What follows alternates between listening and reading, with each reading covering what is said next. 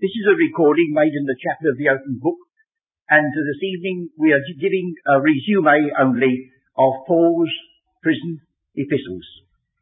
It is our custom at this meeting to read a portion of Scripture together, and those of you who are listening to this recording, if you care to join us, will you switch off for a time and read Paul's epistle to Philemon?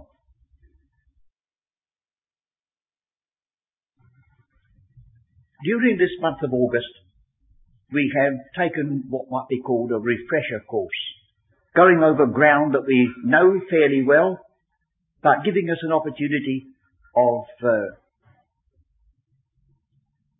looking at these things afresh, and also not disappointing those friends who are obliged to be away because of the holiday month. And what we have done is to survey the Acts of the Apostles, and now this evening we come to the last of these studies, which gives a survey of one set of Paul's epistles. Now, the Acts of the Apostles, we've seen, is divided into three parts geographically. Jerusalem at the beginning, Rome at the other end, and Antioch halfway. And the insistence in the beginning is Jews only. In the middle at Antioch, it was Jew and Gentile, for it's quoting Isaiah, "Since you count yourselves unworthy of everlasting life, lo, we turn to the Gentiles." And then in the last chapter of the Acts of the Apostles, the all-day conference with the Jew, and then the salvation of God sent to the Gentiles, none hindering. The Acts of the Apostles not only can be looked at in those three ways, but it is the record of two ministries. It's Peter who dominates the first about 12 chapters. He comes into the story in Acts 15 and then is heard no more during the Acts. From the 9th chapter onwards, it's the Apostle Paul that begins to, as it were, dominate the rest of the story. So we have two ministries. But when we come to the Apostle Paul himself, we discover that he has two ministries. There's the ministry that he received on the road to Damascus, and there's the ministry that he received when the Lord said, "I will again appear unto you," and he says he's done it. So that we discovered in the 20th chapter of the Acts of the Apostles that at Ephesus, the apostle brought one ministry to an end, said they see his face no more, and told them that he was looking forward, I think we can say looking forward in that sense, to bonds and imprisonments, simply because it was the Lord's will, and in that he was going to receive a new revelation. He said the one thing that he was concerned about is that he might finish his course, Acts 20. And the last epistle he wrote, and the last chapter of that last epistle, he says, "I have finished my course." Isn't that lovely? Splendid. Well, now we've read this evening, just in reading round, the epistle to Philemon. Now this is a glimpse at a private letter. You see, the other letters were written by Paul to churches, to companies, and as far as we know, some of them were duplicated. Because you do know that there is a little argument goes on with some folks whether we should call it the epistle to the Ephesians, the epistle to the Laodiceans, or what. Well, it doesn't seem to be worth the bother, because you could be perfectly certain that most of the epistles were transcribed and rewritten. They had no printing press. They couldn't ring up Mr. Canning and see what he's going to do about it. All written by hand, but valuable. And so there are some manuscripts where instead of saying the church or to the saints which are at Ephesus, it simply says to the saints which are, and leaves it blank. So it's obvious that it was a circular. It could be read by others beside the church at Ephesus, because that was only one assembly. But here we have Philemon, a private epistle. And what a lovely little letter it is, isn't it? You see, here's the man on very delicate ground. Because if you put yourself back into the days when Paul lived, a Roman had complete control of a slave to the power of death. And a runaway slave, according to Roman law, was punishable by death. May sound very hard to us, but that was the rule, and that was the law. And now he's writing to this child of God about a runaway slave. And he's pleading for him. And I could almost see the grim face, first of all, of Philemon, reading this letter, knows what he's leading up to, this slave who'd run away. And then he says, oh, here's Paul again, because Paul has a little play on words. Do you notice that? Not because he was trifling. It was his make-up. And he's reminding Philemon, if you look, verse 10, I beseech thee for my son Onesimus, whom I have begotten in my bonds, which in time past was to thee unprofitable, but now profitable to thee and me. Well, I suppose we could read that and say, well, what's the idea? What's the point? Well, you see, the point is this, that Onesimus means, his name means one who was profitable. And he turned out to be very unprofitable, because he ran away and left his master. But oh, he says, what a mighty change has come by the grace of God. The one whose name was profitable turned out to be unprofitable, and now he's profitable to you and to me. And then you see how he pleads with this man. He says, I'm a bond slave. That's the word prisoner. I'm a bond man. I know what prison is. And I'm such a one as Paul the aged. That word aged gives us the word presbyter. But don't say that Paul was a Presbyterian, because that doesn't mean it. A Presbyterian is only one who is ruled by elders. Elders are bishops. So the trouble is that an Episcopalian, which is to do with a bishop, and a Presbyterian, which has to do with an elder, are just fighting one another over the same word that has two spellings. So we needn't worry about that. But it also means an elder, in the sense of age. Now, it's difficult to be sure of the age of the apostle. But round about 60-something, he was an old man. And we can well understand, can't we, that going through what he had gone through for his Lord's sake, in those 30 years of his ministry roughly, it had worn him right down almost to the edge of the grave. So he's not above pleading his case. And then again, you see, that little bit again, he said, if he owes you anything, I've written with mine own hand, I will repay. Then almost under his breath he says, but at the same time I'm not telling you how much you owe me. And that would make Philemon think, yes, I do, don't I? So I don't say we've got to write our letters like this to one another.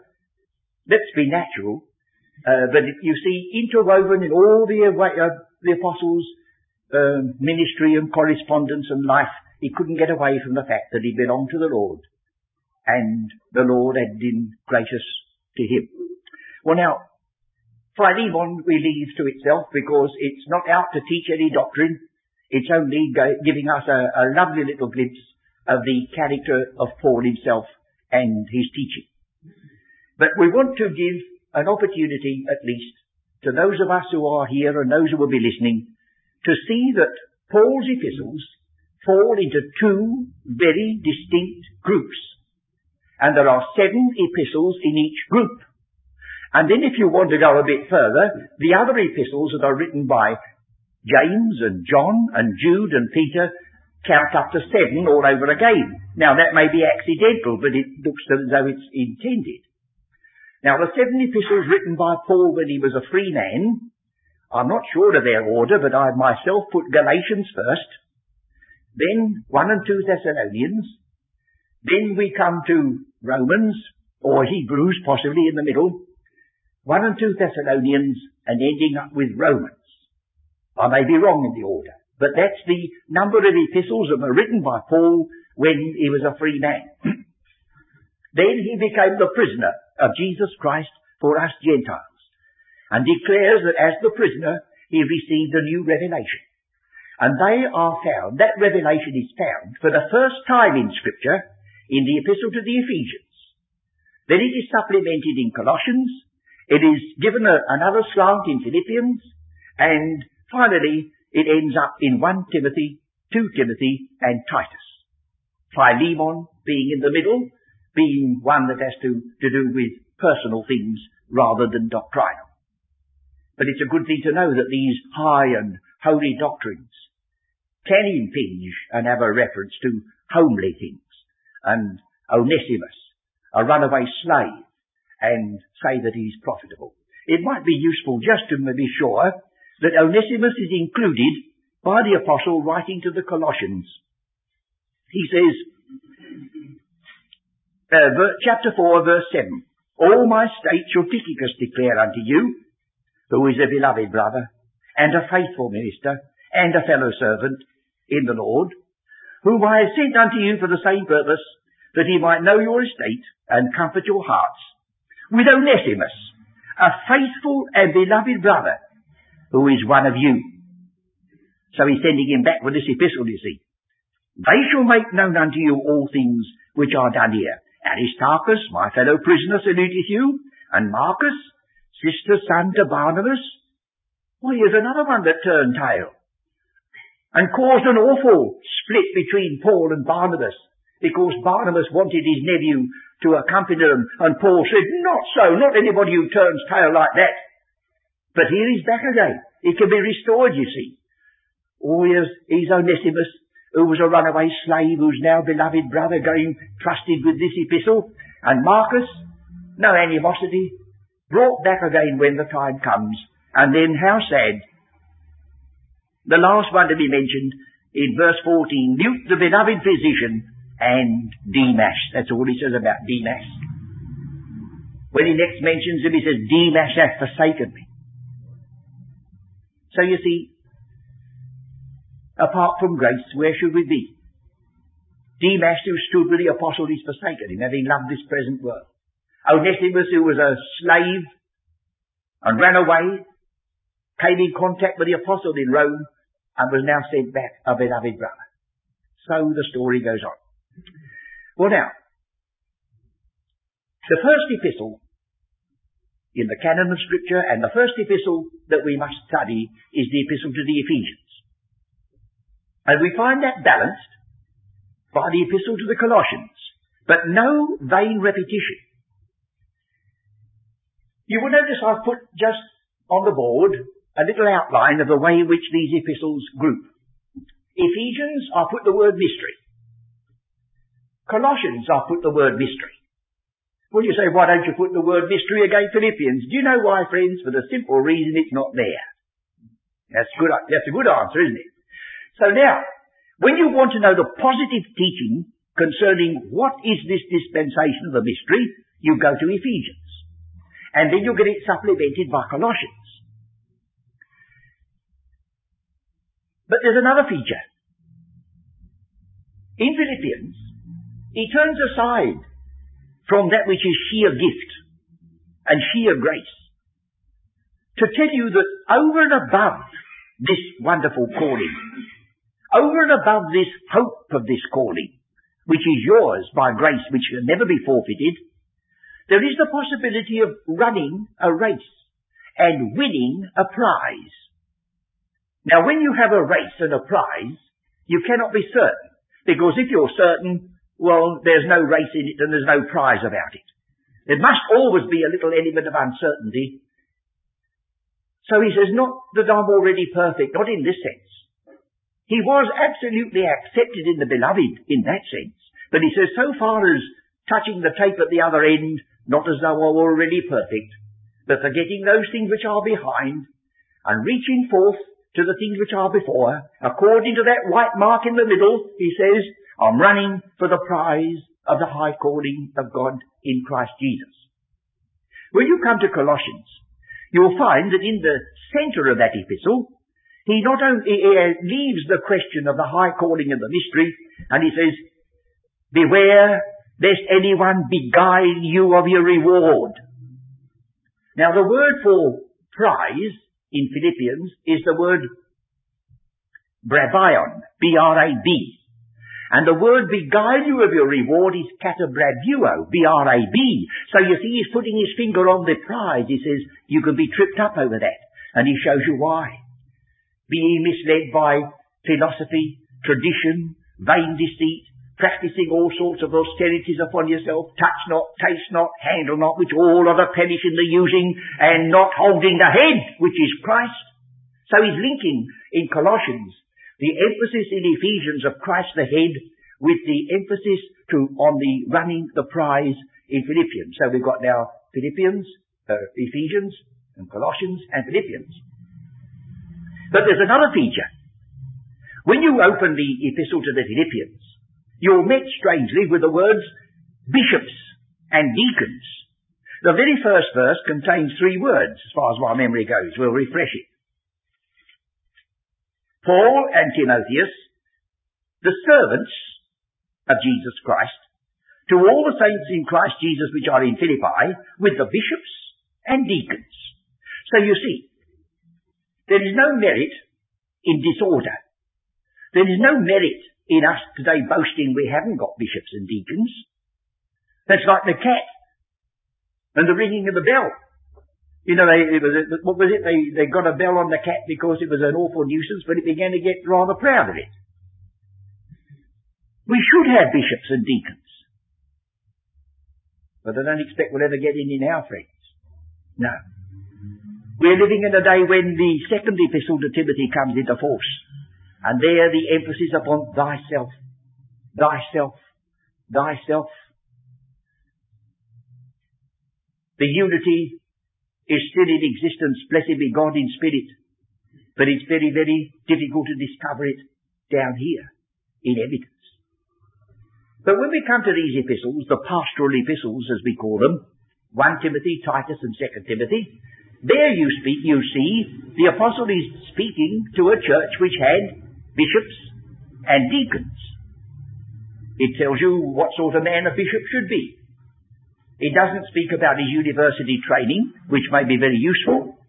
It doesn't say he must have degrees after his name, which are very, very useful. I wish I had. I haven't got them. But it says a bishop must be blameless, the husband of one wife. And the reason why the husband of one wife is that in the early church when pagans were turned into Christians, a good many of them had 2 wives or 3. And it would have been a disaster to have said the moment a man became a Christian, he could say to 2 of his extra wives, well, good afternoon, I'm a Christian. No, he says you've got to put up with your 3 wives even though you're a Christian. But you cannot be a bishop. That would be wrong. That's all, you see. I do remember an Indian chief being asked by the President of the United States when he was going to get rid of his extra wives. Because he's now a Christian. And he said, Mr. President, if you'd like to go and select them and tell them to go, I'm willing. He wouldn't. You see, it's all very well. So there it is. Don't you make that a pattern for yourself to work on. It was for the state of the times. And so we have these epistles. Ephesians takes us back before the foundation of the world. And most of you know that the word foundation in Ephesians 2, the temple built upon the foundation, that is the Greek word themedion. But you won't find that word foundation in Ephesians 1 when it says chosen in him before the foundation of the world. That is the word katabodi. And the word katabodi is made up of 2 parts. Kata meaning down and balo to throw down. Or as we put it, to overthrow. And then if you like to pursue this, it'll give you a headache, but it's worth it.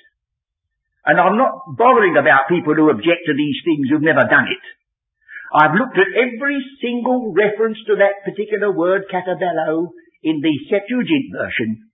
And I've looked at every single Hebrew word that it translates. And there isn't one exception. It always means coming up with a battering ram to knock a building over, but never means putting a foundation in the build on. So we have in Ephesians 1, chosen in him before the overthrow of the world, whatever that turns out to be. And most of us know that we find it in Genesis 1 verse 2.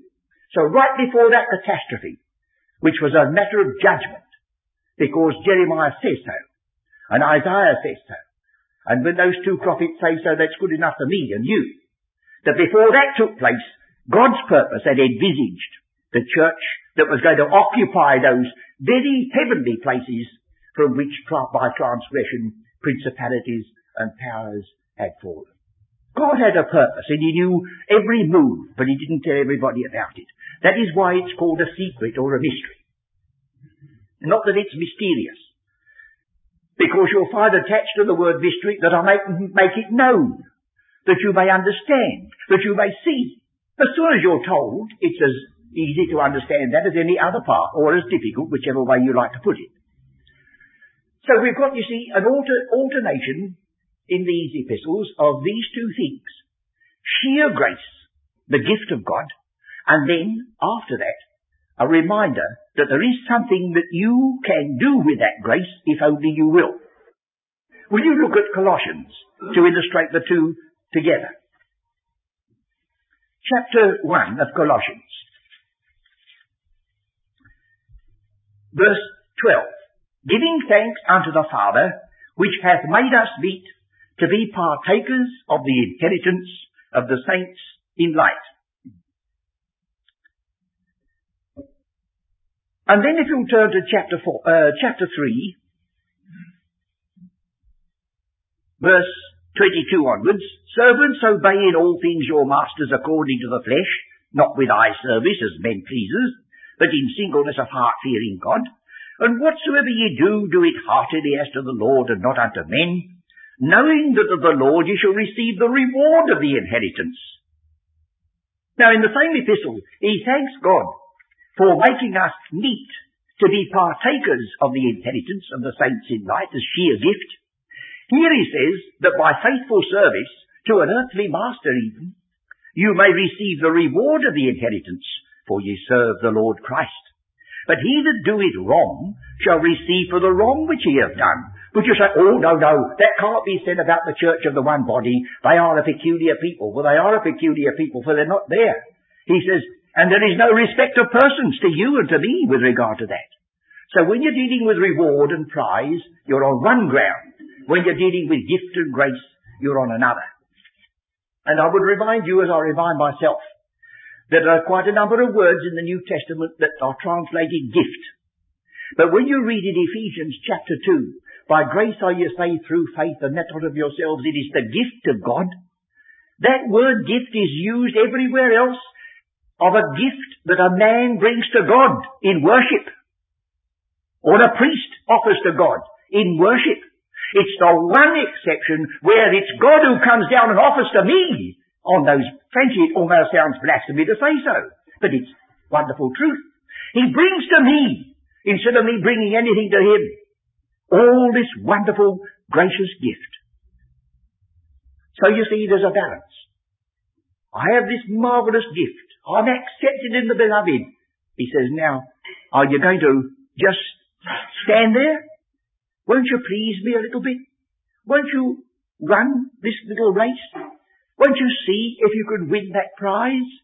Because if you do, I shall be winning a prize too. I shall be so glad you get it, as I've said before.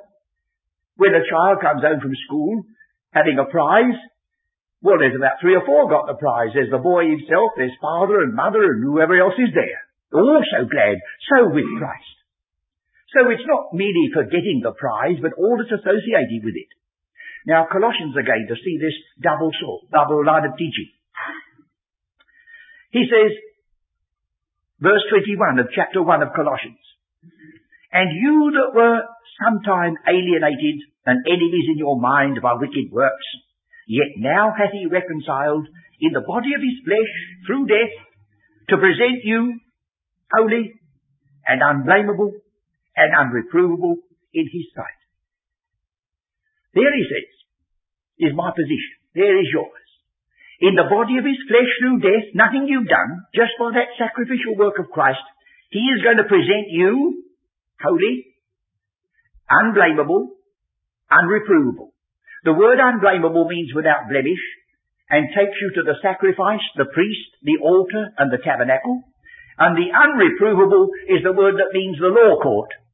So in both cases, whether it's the court of law or the courts of God's house, you're absolutely accepted in the beloved.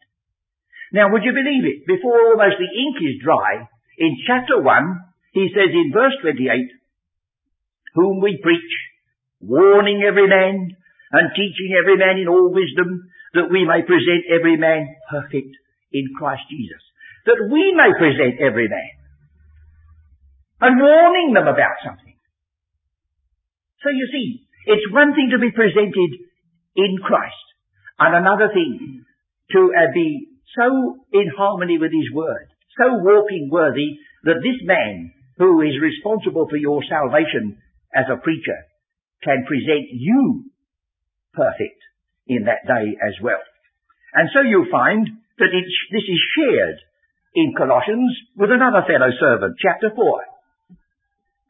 Epistles, verse 12, who is one of you, a servant of Christ, saluteth you, always labouring fervently for you in prayers, that ye may stand perfect and complete in all the will of God. So here's the apostle warning that you may be presented perfect. Here's this man sharing the ministry by praying you may stand worthy, be complete. And also, at the very same epistle, and without the possibility of thought that there's any contradiction, he says, you are already presented by the finished work of Christ. So the two walk together. There's no contradiction.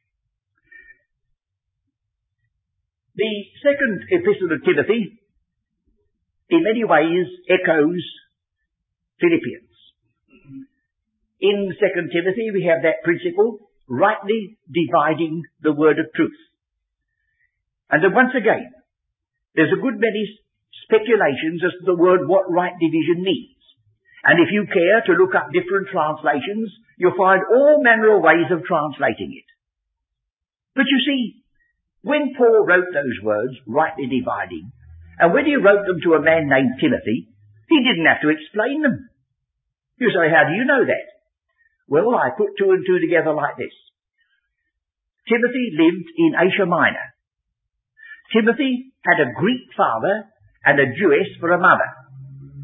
And he was taught from an infant the Holy Scriptures. And the Holy Scriptures that they would have in that part of the world at that time would be the Old Testament Greek version, the Septuagint. And that Septuagint is quoted as many times in the New Testament as the Old Testament. And sometimes it's quoted differently from the Old Testament. So it was a very valuable translation.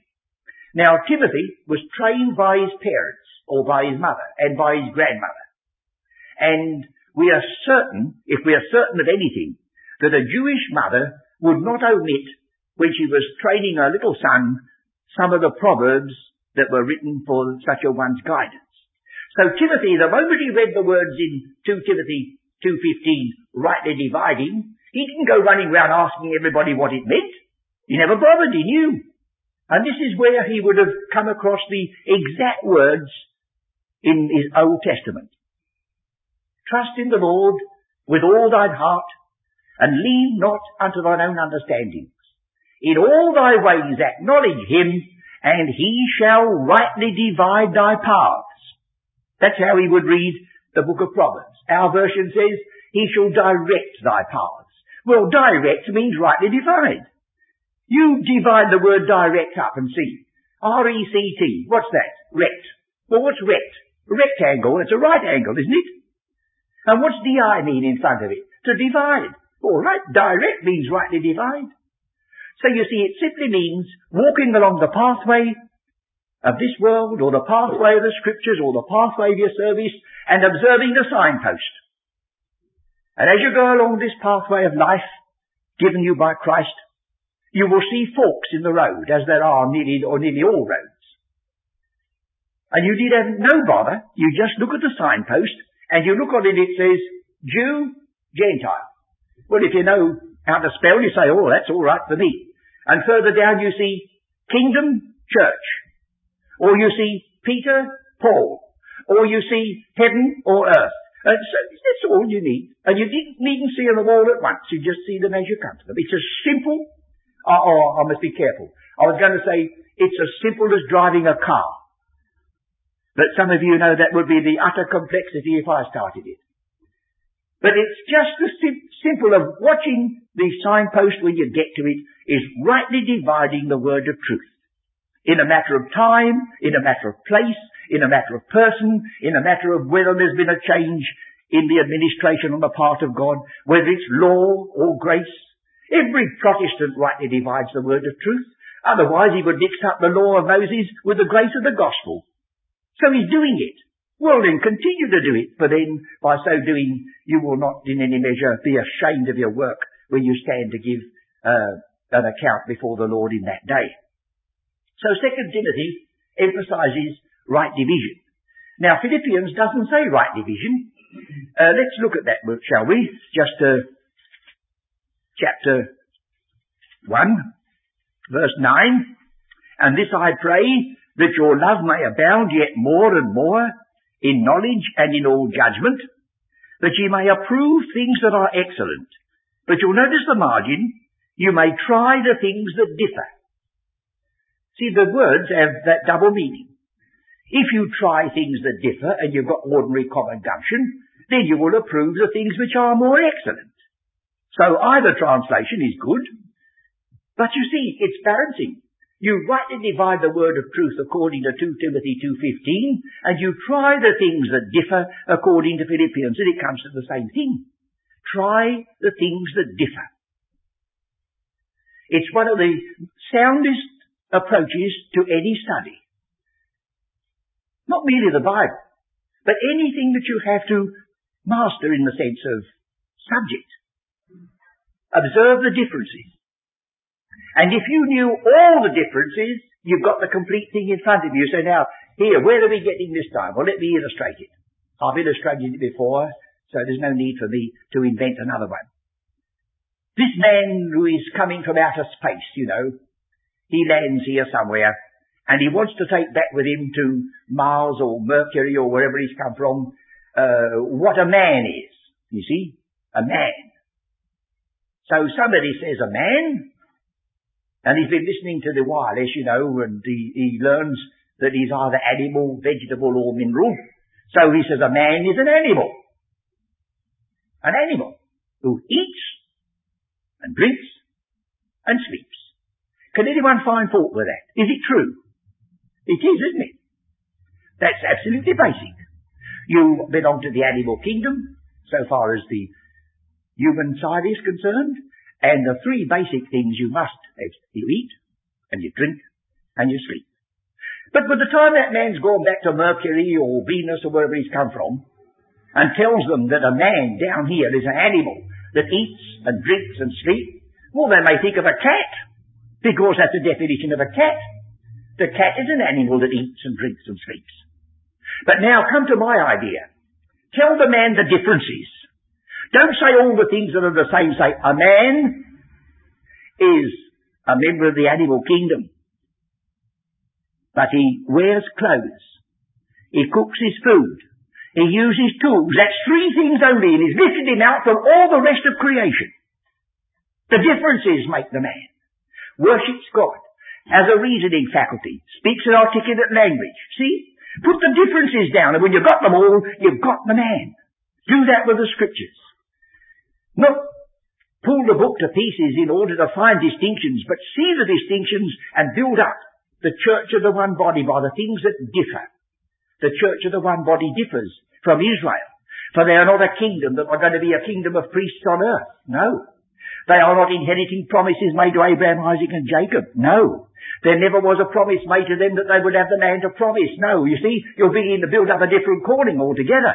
And then when you get the positive statement that they are blessed with all spiritual blessings in the heavenly places where Christ sits at the right hand of God, you begin to see that this is a distinctive calling. You dare not smudge them together. So Philippians is balanced by 2 Timothy by the emphasis upon prize, crown, try the things that differ, rightly divide the word of truth. And so you can go on with these. They're well worth study for their own selves, that they even yield more by this comparison of one book with another.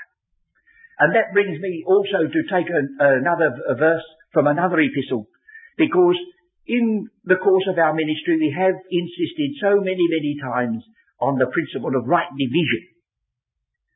It ought to be balanced by the passage in 1 Corinthians chapter 2 verse 13, that you look on every word in the New Testament or Old Testament as words which the Holy Ghost teacheth, comparing spiritual with spiritual. So you rightly divide the word of truth in all its separate parts, and you bring all together again that are comparable, and by those two methods you arrive at an understanding of what God means. And without being sinnily independent, you are independent of the opinions of others.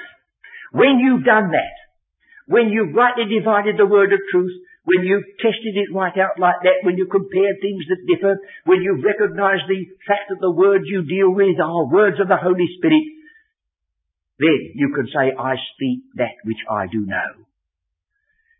Well, here we have then just sketched out before us these 7 epistles. In the, going back again to Ephesians and Colossians, you won't read a word about principalities and powers in Philippians. But in Colossians, as well as in Ephesians, it speaks about far above all principality and power and might and dominion.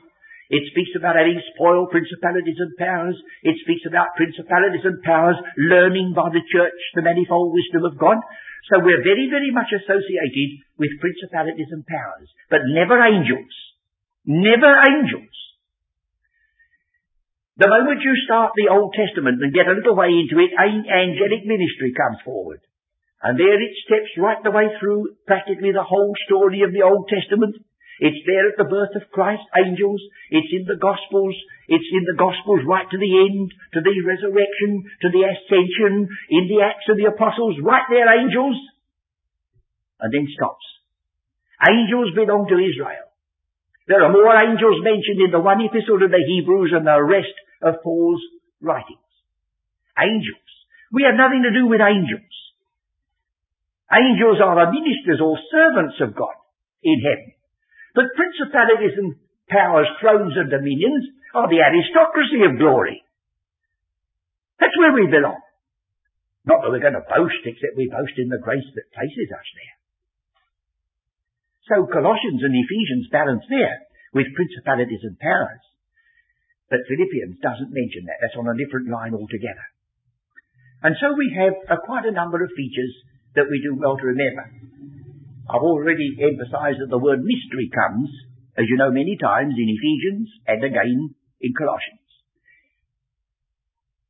In every one of these epistles, except, I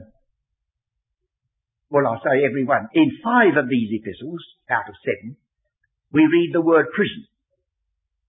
Sometimes it's translated bonds. Ephesians says, I, therefore, the prisoner of Jesus Christ for you Gentiles, if you have heard of the dispensation of the grace of God that's been given to me. Philippians says that all Caesar's household have heard this good news, and I suffer unto bonds for the sake of the gospel. Colossians says that he suffers unto bonds, and he says, remember my chain. Remember my chain. Ephesians says, I conduct an embassy in a chain. I have a feeling that Paul, even as a prisoner, with a chain on his wrist, was doing a quiet little smile to himself. He says, all these other people have got their offices and their regalia. Well, I've got mine. I conduct an embassy in a chain. You can't keep a man down, when he's like that. Like I've often reminded you when you read 2 Timothy, when he says, I suffer trouble as an evildoer, but the word of God is not bound. Now you can be very precise and read it very nicely, I suffer trouble as an evildoer, and the word of God is not bound, like that. But you can't imagine the Apostle Paul saying that. He says, I suffer trouble as an evildoer, like this, but the word of God is not bound, like that, see? Get on with that. You can't bind that. He says, I'm not praying for an open door for me to escape. I'm praying for an open door for the word to get out. Whether I'm in prison or not, doesn't matter so much. That's the man we're dealing with. And so we've got this emphasis. that Ephesians is a prison epistle. Philippians is a prison epistle. Colossians is a prison epistle. Philemon is a prison epistle, though it's written privately. And then the last one is 2 Timothy, a prison epistle.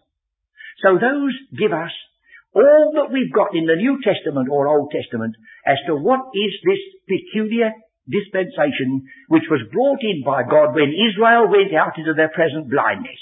They're still in it. But the time is running out.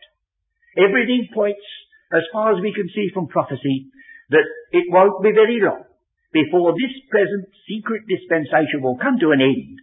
The last member of the body of Christ will be gathered in, and then what was laid down in the end of the Acts will be picked up again, and it will run on to its appointed end as we find in the book of the Revelation and so on. But that, of course, is another story. I hope you haven't been disappointed in the fact that we've just skimmed through these epistles, but that's what we endeavour to do during this period when we are marking time a little bit till the holiday season is over. And I commend to you this little season, this little series of the Acts of the Apostles and the epistles that belong to our special calling, the prison epistles, that you may have the joy of knowing that God has spoken a word to the poor, outcast, Gentile, who was an alien from the citizenship of Israel and a stranger from the covenants of promise, having no hope and without God in the world.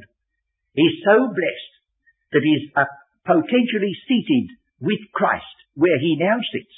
He's accepted in the beloved, and he's a member of the very body of Christ, the fullness of him that filleth all in all. These are words that we can utter, but whether we can get to the depth of them or scale the height of them, it's like the love of Christ, which passeth knowledge, that we might be filled right up to all the fullness of God.